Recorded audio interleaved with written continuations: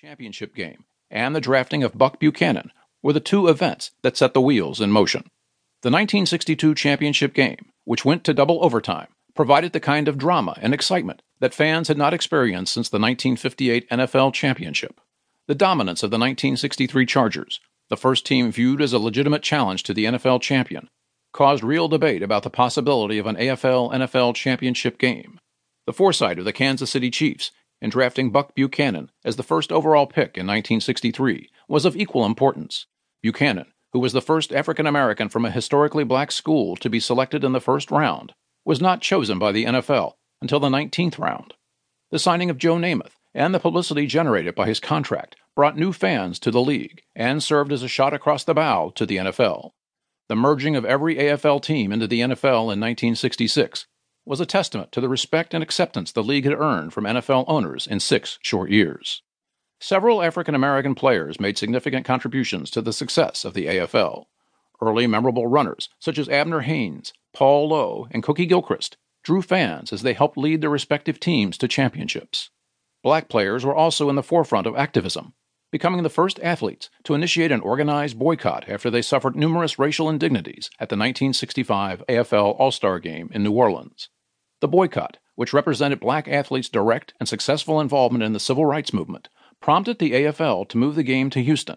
Although other African-American athletes became more vocal and initiated various protests during the 1960s, black AFL players were arguably the first athletes who directly challenged systemic segregation and scored a clear victory.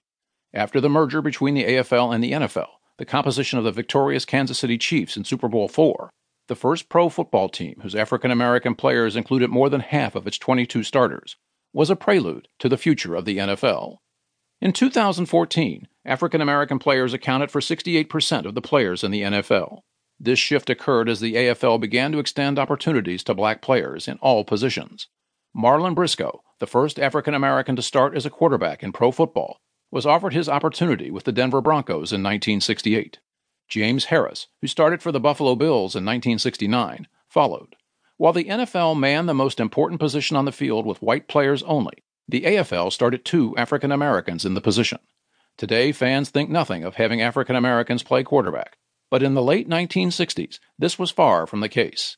The NFL followed the AFL's lead and gradually began to extend opportunities to black quarterbacks, but the process was slow, and several players were clear casualties of racism.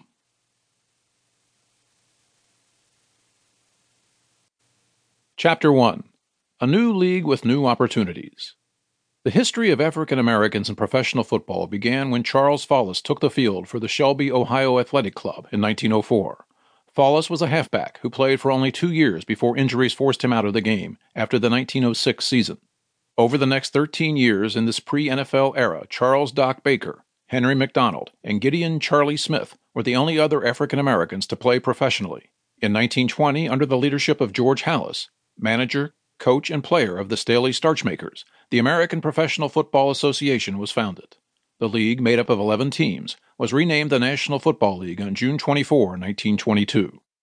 From 1920 until 1933, only 13 black players played on NFL teams. After the 1933 season, a color barrier was established, lasting until 1946. Kenny Washington and Woody Strode of the NFL's Los Angeles Rams began the reintegration of pro football in March 1946. They were joined that same season by Bill Willis and Marion Motley of the Cleveland Browns in the newly formed All-American Football Conference, AAFC.